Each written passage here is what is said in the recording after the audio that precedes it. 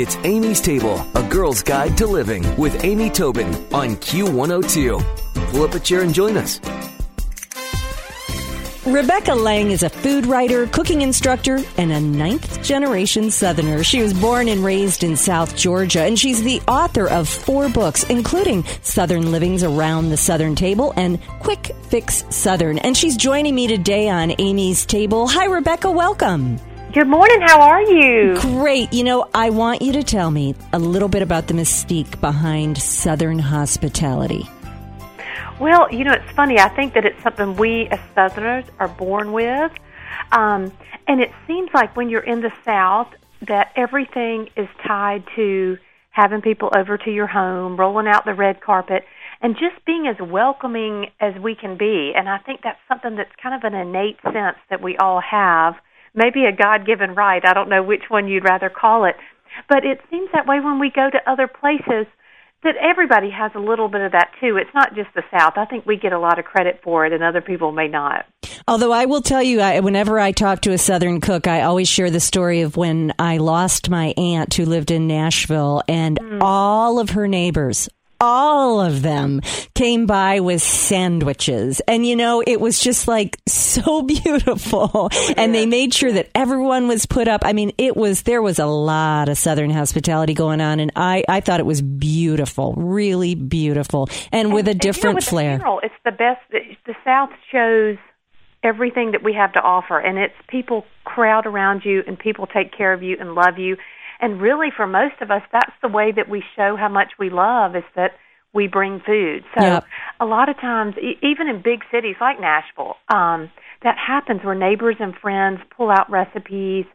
And I know in the town where I grew up, down in South Georgia, in a town called McRae, the minute that you heard somebody passed away, women went either straight to the grocery store or straight in the kitchen and got working. And it was, you know, you probably saw this in Nashville. I did. The food covered everything where you can't even see the countertop and the tabletop anymore. It is truly amazing. Yep, it is. It is. So we can all grab a little of this, even if we weren't born with it. We can learn a little bit about it with your book, Southern Living Around the Southern Table.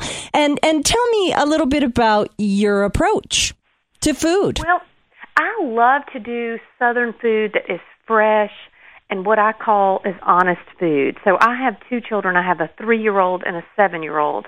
And I will never cook anything that I am not proud to serve my children. So I think Southern food needs to go back to the roots, which is the movement is what's happening right now, is we're going back to the roots of where Southern food was fresh and it was off the farm. And if it wasn't on the farm, it came from just a couple of miles down the road, and we ate only seasonal food.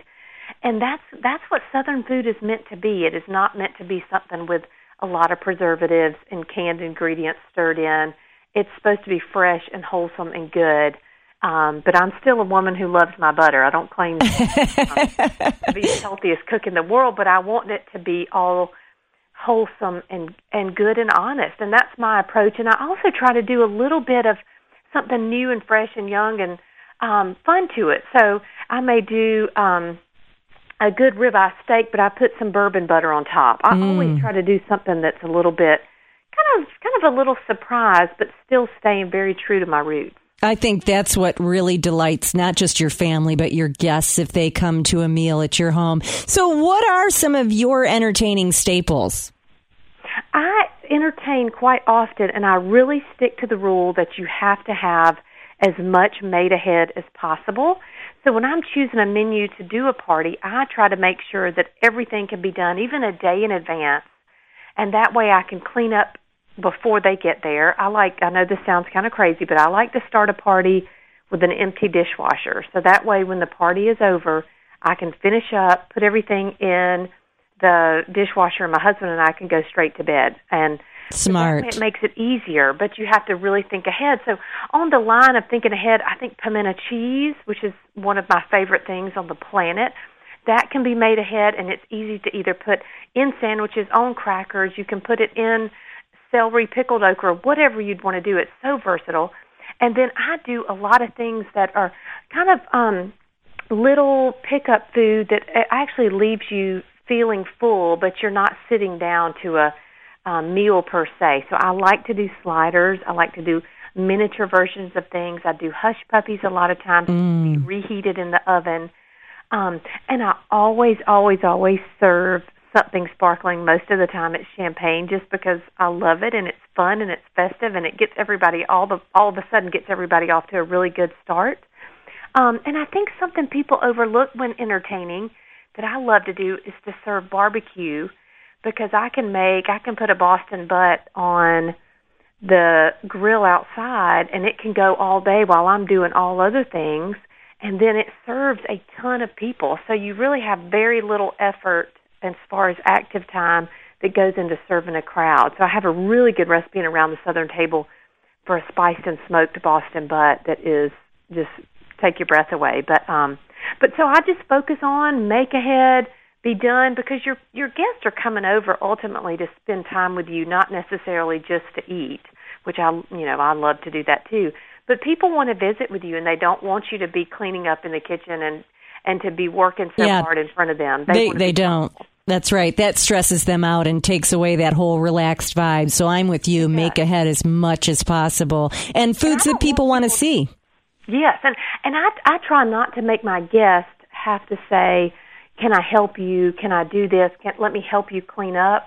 Because I know people come over to relax. I never want somebody in my house to feel like they need to wash a dish or to lift a finger. I want them to be here on like a mini vacation. So I and my husband is the same way, where we make a big effort not to ever clean up, not a dish when somebody is here. So I want them to sit and relax, and I just stack things in the sink, but that's as far as it goes. Nothing ever is washed. Nothing's put in the dishwasher. So I can spend even till the last minute before they walk out the back door with the guests that are here. Yep, that's great. Oh, well, I'm ready to come sit at your table, have a little of what you're serving up. It sounds good. Come on. Well, if you're just joining us, we're speaking with Rebecca Lang about her latest Southern living book called Around the Southern Table. And you can also find lots of information about Rebecca at her website, RebeccaLangCooks.com. But of course, I'll put that all on Amy's table. But Rebecca, so, I understand your approach to entertaining and make ahead. What are some things that you always keep in your fridge?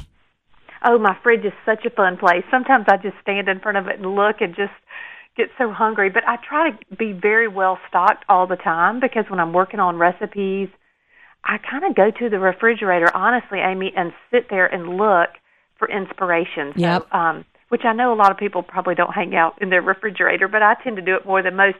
But I always have goat cheese. I love goat cheese. I put it on nearly everything. Big preserves are a staple that is with us all the time. I make a huge batch every fall, and it lasts us through all year. So I put it on everything from cheese to toast to everything. It goes everywhere. I always have organic eggs. I'm a big believer that they taste better. I think that they cook better. And I always have butter. I only use unsalted butter, because I feel like if you start with less salt, I can always add more in the back end, but I can't take away salt if I've started with salted butter. And because I have the two small children, we go through probably 3 gallons of whole milk a week. So I have half of the top of the refrigerator at all times is filled with organic whole milk. So you are packed to the gills, especially wanting to entertain adults and feed children well at the same time. So are your kids having a pretty expanded palate, or do you find yourself doing one thing for a party and another for the kids? Well, that's an excellent question. I had my 7-year-old, my oldest, which when I was pregnant with him, I just assumed I would have a child who came to the world eating sushi and just loved to eat everything. And God gave me a surprise with a picky child. So, the things that you say as a parent you'll never do before you become a parent, yep. And they come to get you. But he's getting better. I have tried, and it's as from a parent, it is so frustrating. Probably the most frustrating thing I've ever dealt with is for me to love food the way that I do and have a child who does not. So I have to gradually expand what he eats, and we're still working on it. I think it's going to be a long process, but he is getting better. And I'll tell you what helps is getting him in the kitchen when he makes something, and when he gets dirty and feels that flour, he loves to eat biscuits. So yep. My youngest, my 3-year-old, eats everything from crawfish to chicken livers. Oh, good girl. There you go. He eats it. But a lot of times when we have over families, I do kind of a little different version for the children, not very much, because I don't ever want the children to feel like they have a totally separate menu. I think that's teaching a bad lesson. I do too. So if I do barbecue, for example, like I was mentioning a moment ago, I'll do tiny little sliders for them. And if I do sorbet for the grown-ups, I may take that exact same mixture and make popsicles for them. Oh, see, that's perfect. That's the way to sort of let them slide into that more sophisticated palate, but, also give them kid-friendly foods. Well, I'm sure they love the recipe that you're sharing with us for double BLTs, and I'm going to actually put that recipe on amystable.com. But just send us off with a tip on what makes your BLT, double BLT, so wonderful. The best thing is a ripe summer tomato. A bad tomato on a BLT is going to throw the whole thing down the drain. So get those tomatoes right now that are coming off the vine and they're warm from the sun. I know y'all, I've just been in Cincinnati and I know you have lots of great warm weather just like we do. And this is the time. Make use of it and really use those tomatoes that are fresh and homegrown if you've got them or from a farm nearby. And good quality bacon makes a huge difference. Yeah. When you sit down to a BLT that's really good like this one is, it is one of the true gifts of summertime, so don't miss out. Yeah. Well, I'm going to put that recipe on amystable.com and also direct you to some more information about Rebecca Lang and her book, Around the Southern Table. Rebecca, it's been a pleasure to speak with you and learn a little bit about your Southern hospitality. Thank you. Thank you so much. It's been fun. Stick around for another helping from Amy's Table on Q102.